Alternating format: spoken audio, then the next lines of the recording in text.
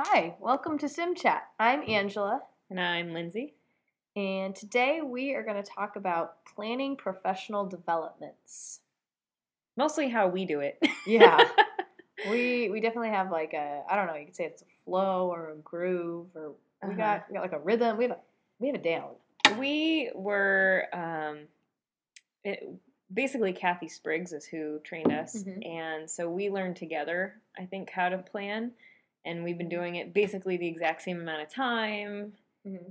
I don't think we've really done PDs without each other. Yeah, Wednesday's my first one. So I guess I did a couple when I was coaching, Yeah. and you were a teacher, but for the most part, we always do our professional learning together. And so then this week, we decided this would be a good topic because here we are getting ready. Angela is really leading one, and I'm just kind of in the background. I know. For this one. I'm leading a professional development with another colleague, and we are going to talk about designing classroom management plans. Yeah, and it was kind of because I felt like I was almost fishbowling you guys, like watching from the outside how you planned. Yeah, it was different. It was. I don't know. It was just different. So I admire people who have to do this on their own because it's so nice to have another person to bounce ideas off of, and so we're going to talk basically about how we co-plan a workshop for teachers or for admin or whoever may be going to our professional development. So one of the first things we do, I think, is like we plan a time to meet, and we usually probably 2 hours. I think minimum 2 hours, and it often ends up going over. Coffee, tea, water, snacks are always nice to have. And we try to make sure we're not going to have a lot of interruptions. Yes. It's usually like a protected time. Yeah. Because like last week when I was watching you two try to plan, oh my gosh, it's like our administration gave them 40 minutes. People are coming in and out of the room. Phones ringing. It looked pretty stressful. And so, well, a lot of times we don't even plan at work. No, we're like planning off-site. Yeah, at your house. Cat's climbing over the table. Yeah. So one of the first things we do is we get a lot of supplies that we'll need. I mean, we'll have the content supplies, but then we grab pens, paper, Post-it notes, whiteboards, note cards, anything. Like right now, we have a whiteboard and pen we're using, to jot stuff down, or big old chalkboard if we're in a classroom. Yeah. I think that kind of allows us, and we don't even touch. Our computers are not even open. No PowerPoint is ready to type. No, nothing is open. It's like just the content, and it's like a brainstorming session, essentially. I like to think we're at Google or something, inventing something awesome everyone's going to be using. Yeah. So yeah, we kind of get all that together, and then. And so sometimes we develop our own topic, and then other times we're essentially assigned a topic by our school admin or district admin. So what we usually try to do are brainstorm some of basically what do we want the people to take away from our workshops, and I think we try to be really realistic. Yes, incredibly. Because I feel like our admin like shoves all these things. We want you to do this and this and this and this and this. And oh, by the way, it's 35 minutes, and I'm going to need 10 minutes to make an announcement. And so then we kind of smile and nod usually and walk away and really assess what we think teachers are going to need or whoever is attending. And I mean, if you think of a classroom, like all the times you get interrupted and, kids show up late, imagine that. Imagine teachers showing up 20 minutes late, wanting to open their computers and start checking their emails, not necessarily wanting to begin, whatever amazing thing we've planned. Yeah, I think that's one of the things that we like to think about is it's like when we use the smarter planning tool. So when we're shaping the critical questions, we're always scaling back. It's like simplifying. And I think that was the hardest part for us when we started is it's like you're at the mercy of what administration wants you to do or whoever you're training, but at the same time, I mean, I remember when I was a teacher, like my first year, and I was like, I'm going to teach them all this stuff in an hour. And then I was stressed out. The kids didn't quite get it. Yeah. And so it's the same thing when we plan. When it comes to mapping the critical content, I know we definitely hit the critical. Yeah. I mean, honestly, that's like all we have time for. Generally, I would say that we have how many essential questions? Like 3. 3, yeah. Yeah. And we always share those essential questions with whoever we are working with. And also revisiting the essential questions throughout the planning, designing activities like, okay, is this going to hit that essential question, or is this just going to be too much? Especially when working with pre-service teachers. Yeah. Or they ask so many questions. Yeah. And kind of, I guess you can say, like, shaping what we know that they'll be able to cover, what they know they're familiar with, or like, oh my gosh, I didn't even learn that till my 5th year teaching. Let's not overwhelm them. Type deal, or like, there's so many acronyms in education, and we just can't be throwing around acronyms when working with pre-service teachers. So yeah, we really just think, what do they need when they walk out the door? And that, I think, would also, when we map the critical content, it's essentially the same thing. We're thinking, basically subtopics. What can we do, and what tools do we need to reach that? I think one of the tools that we use when planning. What do we call that? Our planning outline? Yeah, it's kind of like has some tables and some columns.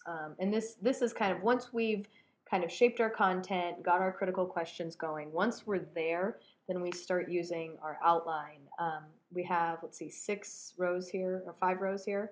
No, 5 columns. It could be multiple pages depending on. Even if it's only like a 90-minute workshop, we'll still have a few pages, narrowing things down, from as small as like a 5-minute window to something that's like 35-40 minutes, just depending on what the activity is. And then we always put who's going to lead that particular activity, whether it's you or me or both of us. Or the students or presentations. And then we're pretty realistic when we map our time. If anything, I feel like we usually come out a little bit ahead. Yeah, which is, as far as like having extra time at the end. Which is great, because then, hey, you got out 20 minutes early. Everyone's happy. Yeah. So I remember, whenever I was in trainings or even in college, anybody who goes right up to the time or even past it, all of a sudden they have lost me, because all I care about is getting out of there. And it doesn't really matter how amazing the content is. It's like, I have a time limit. Yeah. Definitely. So I always appreciate getting out early. Yeah, totally. So then we always make sure that we're evaluating our partnership learning structures. Like if we're telling a story or we have a thinking device, we're always trying to think of what different learning structures we're going to throw in and making sure they're varied. Definitely. But not like just there for show. Yeah. Like they have to be authentic. Yeah. I think this one here, we're just looking at an old copy of a training we had led. We have question recipes, then cooperative learning, and then some reflection time. Yeah. All taking about an hour. So within an hour, hitting those. Like 3 different things. Yeah, and I think as far as the planning, hey, that was good planning. Cool, pat on the back there. And then I feel like we triple check what materials we need. Always writing the materials. We jot it down, we go back over it, and then checklists, day of checklists, week before checklists. It's like a wedding. It really is. Yeah, kind of is. Well, that one we did, one of our first ones we did on our own, our checklist was like 2 pages long. We got there like 2 hours early. Yeah. So, it definitely... and I think because we travel around depending on where we do our PD, here, even at school, it's like, oh, great, the librarian locked up the cart with the projector, and then, like, we wander around looking for the janitor. Remember the time he didn't set up the tables? Yes. Oh, my gosh. So we're always tables. We're trying to plan for... contingency plan. Yeah, it's not even the content. It's just all the little nitty-gritty. Which, the devil is in the details. Yeah. If you arrive, you could have planned for 5 hours, have the most amazing presentation, but if there are no tables, like we had once...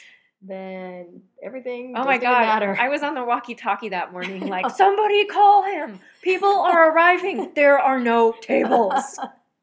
And I had asked, and it's not like we just showed up like, oh, shoot, there are no tables. It's like if you go back like a month, we were like, okay, we know our space. There's not automatically tables. And we put notes in the custodian's box. We sent him emails. We checked with the principal's secretary. Like, and the night before, I even put like a really nice handwritten note. Hey, thanks so much for your help. Can't wait to see those tables. And they still weren't there. Yeah. So ultimately, some things are out of control, but as long as you can plan. That's why it's nice to have two people as well. Yes. Because when it's, I think, just one person, that is ridiculously stressful. So usually one of us can go greet while the other one is like, you know, on their phone. Where the hell are the tables?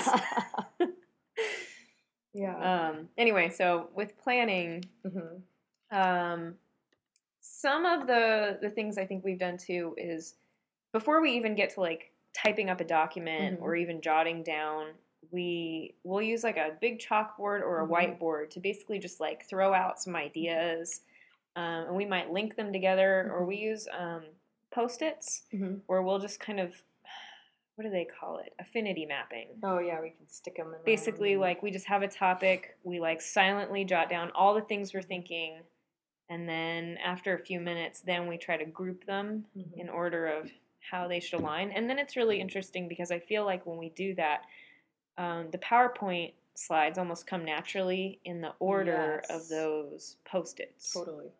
Yeah, if you've never done affinity mapping, you should check it out. I feel like it's teachers can use it to plan for lessons. I've seen groups do it. Oh, it's in the classroom with students. Yeah, we even did it with Site Council one time, where we had a bunch of people in Site Council together, and we were just trying to get an idea of like, what's the point of Site Council? And we did some affinity mapping with Post-its. Oh, we're gonna do an infinity map. Affinity, not infinity map. It never ends. Always going on and on. We're going to do an affinity mapping activity on Wednesday with the classroom management. Oh, yeah, you are. That's right. Yeah. I'm going to give it that official name then. Yeah.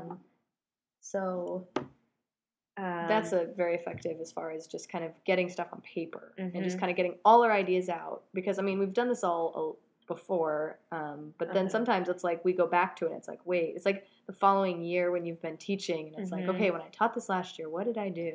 And on one hand, it's refreshing to go back and just kind of not remember rather than just like pulling out the same thing over and over and over. It's nice to go back and just kind of have like a fresh mindset. Yeah. But still having like, say, the old plan or like remembering what we did from last time. We always, when we finish a planning session, we finish with a good, solid draft. It's essentially beginning to end. And this is, you know, I would say it's more than a skeleton.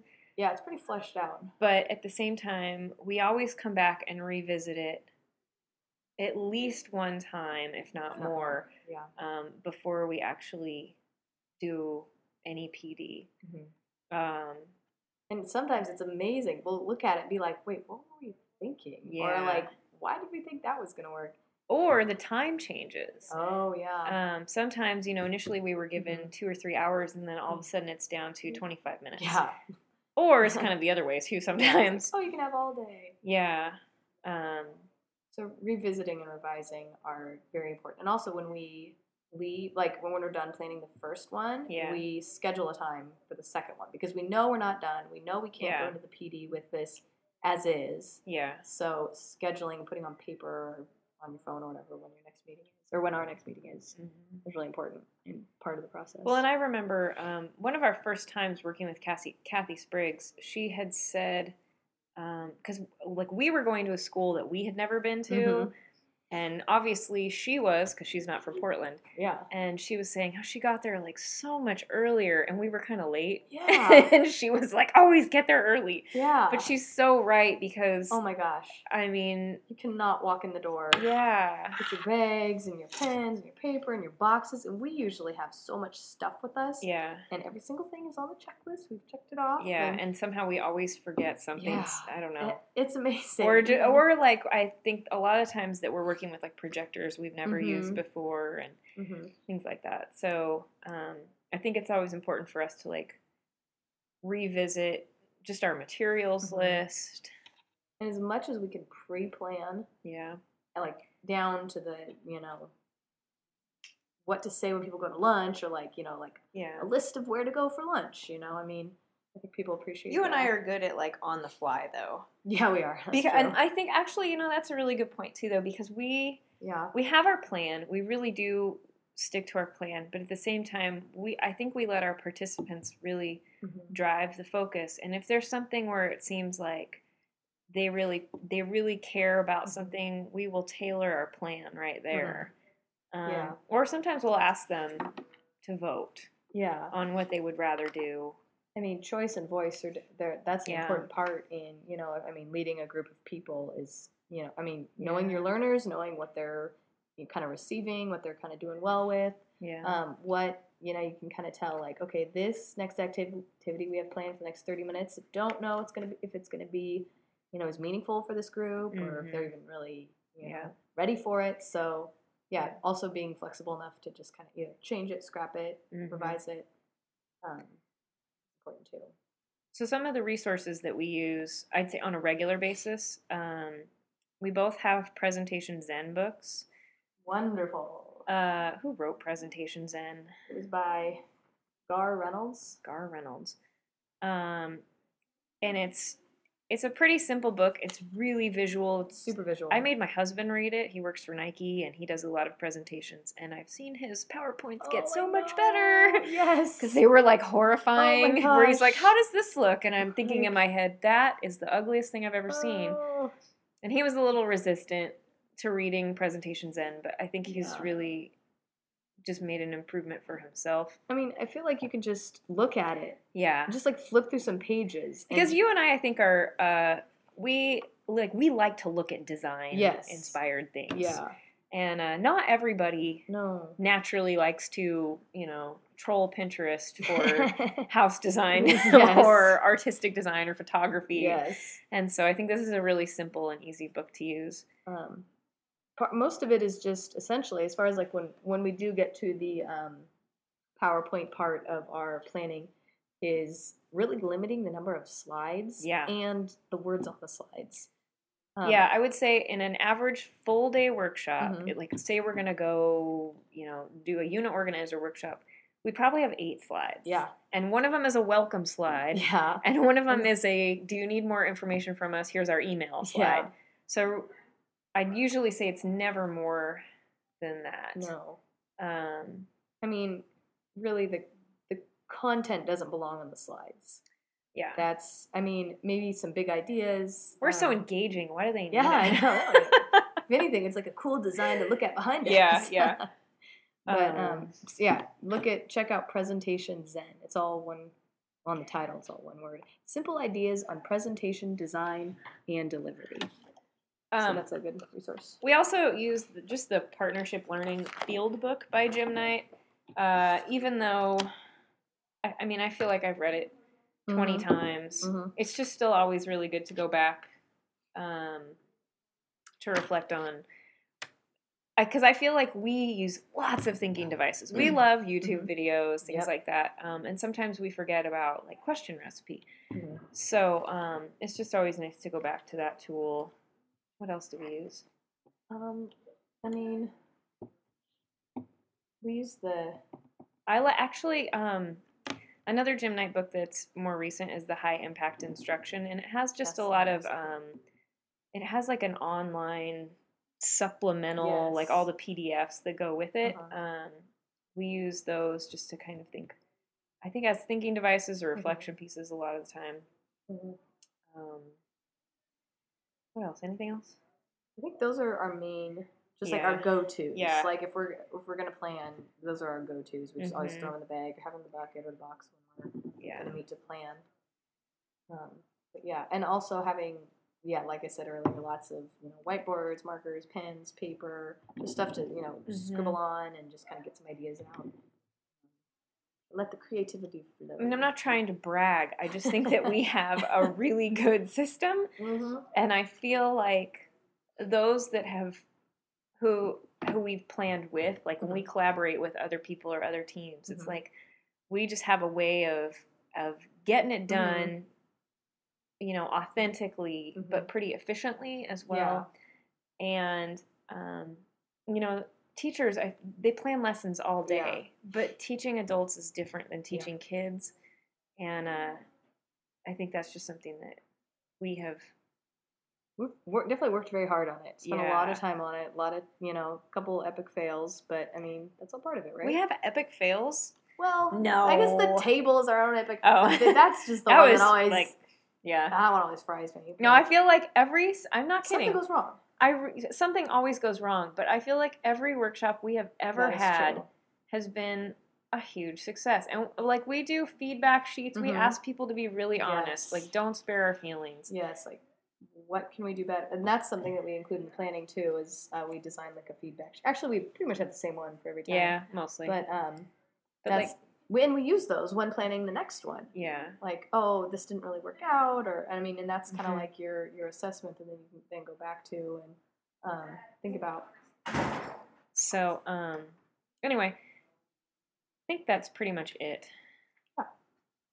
So if you have any questions or if you want to check out our blog, we are simchatpdx.blogspot.com, and we're now on Facebook under SimChat PDX. Just SimChat PDX. SimChat PDX. Yeah. It's pages on Facebook. So check us out. And we will, I think we'll probably put up on the Facebook page, probably just a link to Presentation Zen, or anything else we might have referenced. And I think we're going to put a PDF up of what our planning template looks like. Just, if you're curious on what we use, or you're looking for, I mean, it's not like we created this. No. In fact, did it come from Kathy? Yeah, I feel like this is what Kathy gave to us. This is how you're going to plan, and so then this is how we've used it. Yeah, and it also works if you're kind of need some inspiration for planning your classroom lessons. I feel like this would also it would work pretty in depth, but definitely you can still use it for that. So I guess we'll see you next time. Yep. Bye.